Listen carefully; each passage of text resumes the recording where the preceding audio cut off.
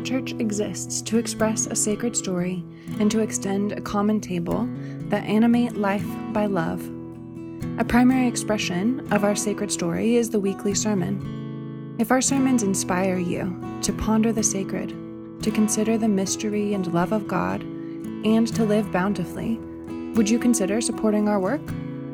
You can donate easily and securely at our website, pearlchurch.org, or follow the link in the podcast notes. Thank you for partnering with us in expressing this sacred story.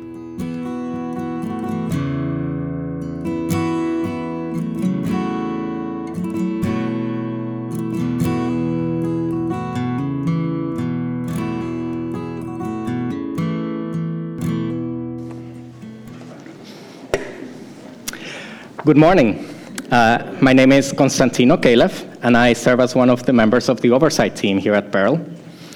My husband David and I have been members of the church for 7 years, and back in 2016, we had the immense honor of being the first gay couple married here at Pearl by our very own dear Pastor Mike. This Sunday, I will be closing out the annual series of talks by members of the board. And we are not pastors or theologians, so we thank you for your grace in not expecting us to come up here and preach anything transcendental or something that will completely rock the way you see a Bible passage. For that, we will return next week to our regularly scheduled programming featuring Pastors Mike and Ben. Now, I would like to invite you to close your eyes if you want, or don't, and listen with me to a song that I wanted to share with you. Most of you might recognize it, and you may be wondering why we're listening to it. I promise I will explain in a moment. I didn't grow up in a particularly spiritual family. We never sang hymns or songs of praise. We didn't sing much of anything, really, and none of us played any instruments.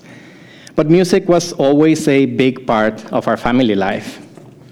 My father owned a record label that represented major European and Latin American artists for Central America and the Caribbean. And he and my mom traveled regularly to music festivals in Europe and South America. They rubbed elbows with the likes of Spanish singer Julio Iglesias, who randomly featured my older siblings in one of his early music videos back in the 70s. Some of my favorite memories of my parents involve music.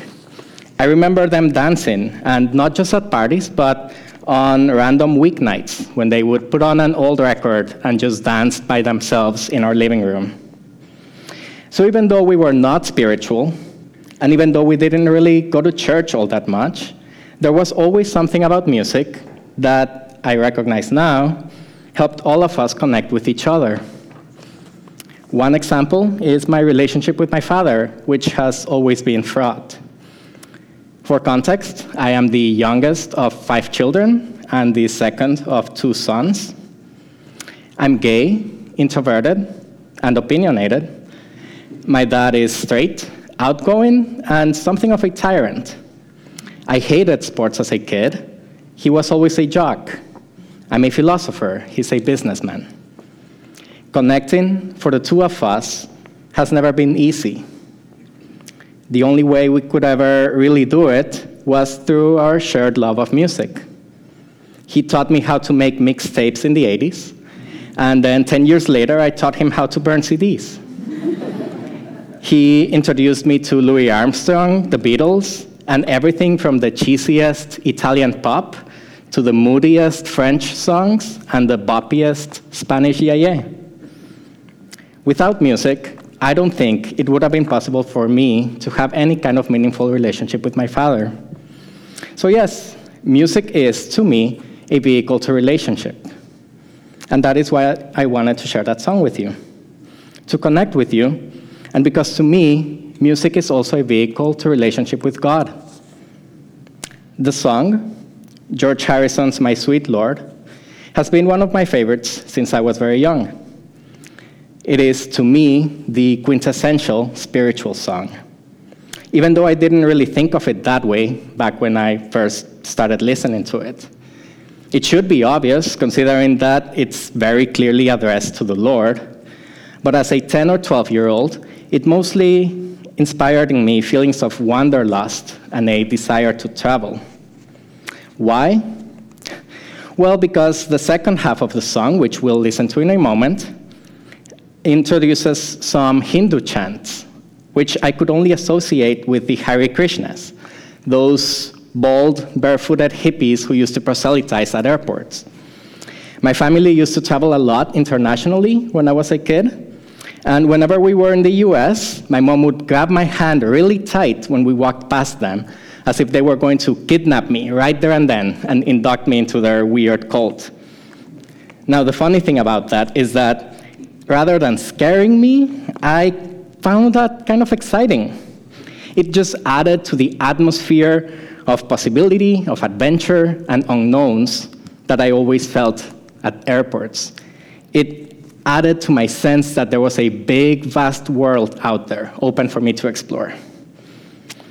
Whatever that says about me, let's finish listening to the song, and then I'll talk more about the actual significance of those Hindu chants. So, Hare Krishna, Krishna Krishna, Hare Hare, Hare Rama, Hare Rama. This, as I mentioned, is a sacred chant. But it wasn't until I got to high school and read the Ramayana and the Bhagavad Gita in my world literature class that I began to understand what it was all about, and to recognize that there was more to those weirdos at the airports than met the eye. Hare, Krishna, and Rama are different names for Vishnu, one of the persons of the Hindu Trimurti, or Trinity. In Hinduism, Vishnu, also known as Hare, Krishna, or Rama, is the preserver or the maintainer. I'm always careful, out of respect, to not make too many or too direct equivalencies across religions. But using the language of our Christian tradition, I've always understood Vishnu to represent the aspect of God we call the Holy Spirit. His role is to protect humans and to maintain balance and order in the world. His presence can be felt all across creation. The Maha Mantra, as that chant is known, is designed to bring us closer to God, to entrance us into feeling a deep connection with what we call the Christ within us, the Spirit that lives in the temples that are our bodies. Repeating God's name over and over again reminds us that we are in relationship with Him, or her, if you prefer female pronouns, and that we can know Him by name just as she knows us by name. The second chant of the song exalts another relationship, the relationship of God with God's own self. In our tradition, we call that the Holy Trinity. In Hinduism, they call it the Trimurti.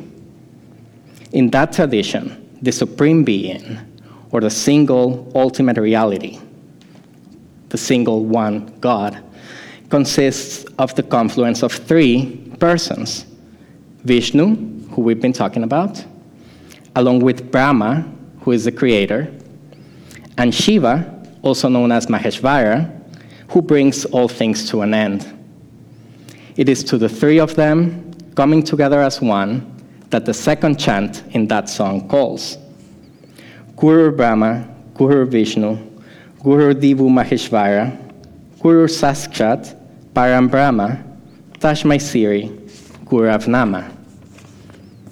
In English, this means something like our guru or teacher is Brahma, the creator. Our guru is Vishnu, the preserver. Our guru is Maheshvara, who brings things to an end.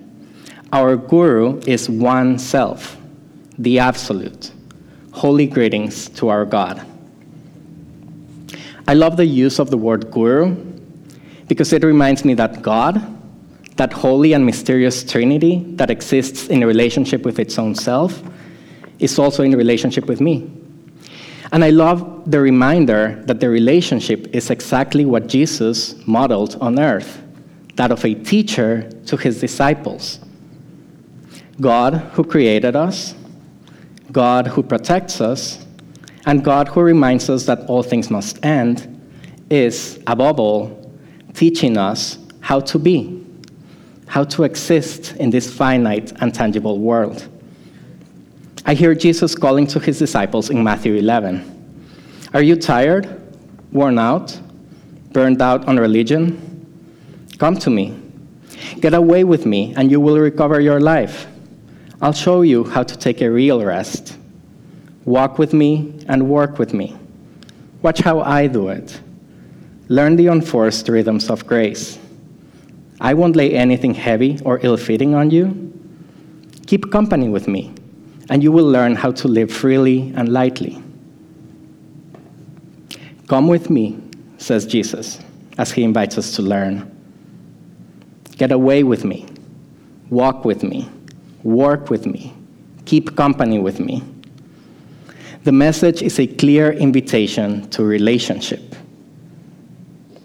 And if we believe that what God wants for us is to emulate him in how we live our lives, that means that forging relationships with one another here on earth is a key part of what we are being called to do. Dear church, I'm up here today following Linda, Rachel, Mike, and Carrie because we think it's important for you all to know us, to know our hopes and our dreams for Pearl, to know what we have in our hearts for our community. And what I find in my heart for all of us is that I want our church to be a place where we can all build and preserve meaningful relationships. I'm grateful for the friendships I've made here at Pearl, and I hope this will always be a place where others can find what I have found. Starting friendships isn't easy, especially as you get older. It can be awkward. I remember David and I asking Carl and Abby Kopok out on a double date when we first started coming to Pearl, and being genuinely nervous about whether they would say yes or no to us asking them out. I remember Dan and Sherry Gilbert approaching us one day after the service and inviting us to join their home group, which we did, and which led to other great friendships. Nolan, for example, who eloped yesterday, and we were delighted to celebrate with him and his now husband, Josiah.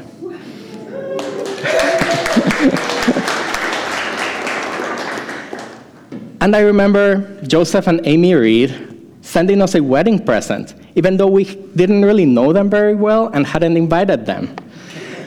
Much to Amy's embarrassment, the present arrived before the wedding when she had intended it to arrive just after. We were so moved that we ended up extending a last-minute invitation, which she assured us multiple times was not what they were trying to get. Whatever the case, it doesn't matter. The result is that they became two of our favorite people. Now, if starting friendships is hard, the truth is that keeping and maintaining friendships isn't really any easier. And I think the last 2 years have highlighted that for many of us. It's hard to do the work of vulnerability, intentional connection, and intimacy required to keep strong relationships alive when you are forced to isolate. David and I have let friendships fade, even with people who we've always enjoyed spending time with. And I'm guessing we're not the only ones. And then there's the friendships everyone has lost due to the increasingly polarized politics of this country we live in.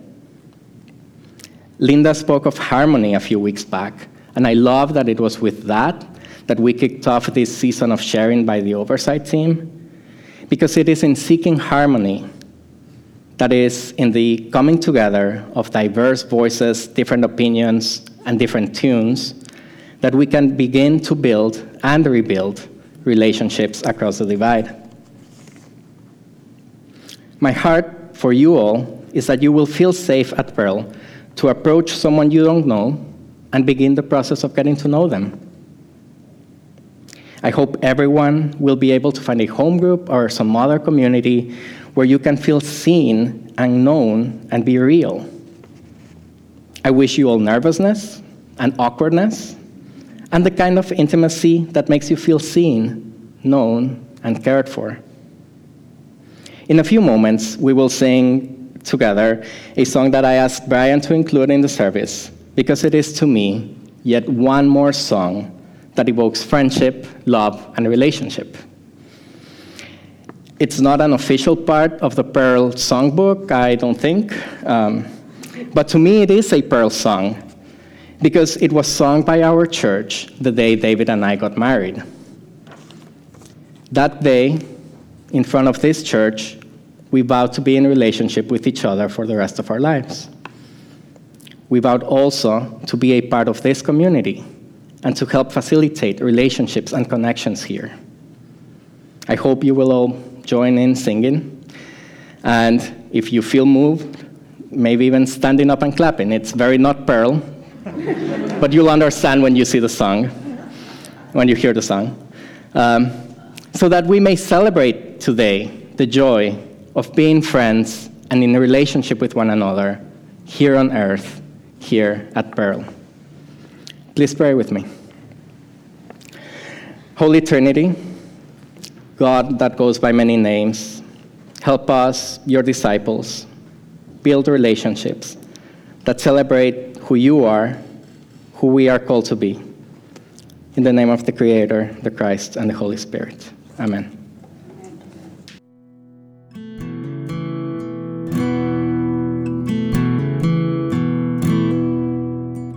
We hope that this sermon inspired you to ponder the sacred, to consider the mystery and love of God, and to live bountifully. If you don't already support our work, will you begin today? You can donate easily and securely at our website, pearlchurch.org, or follow the link in the podcast notes. Thank you for partnering with us in expressing this sacred story.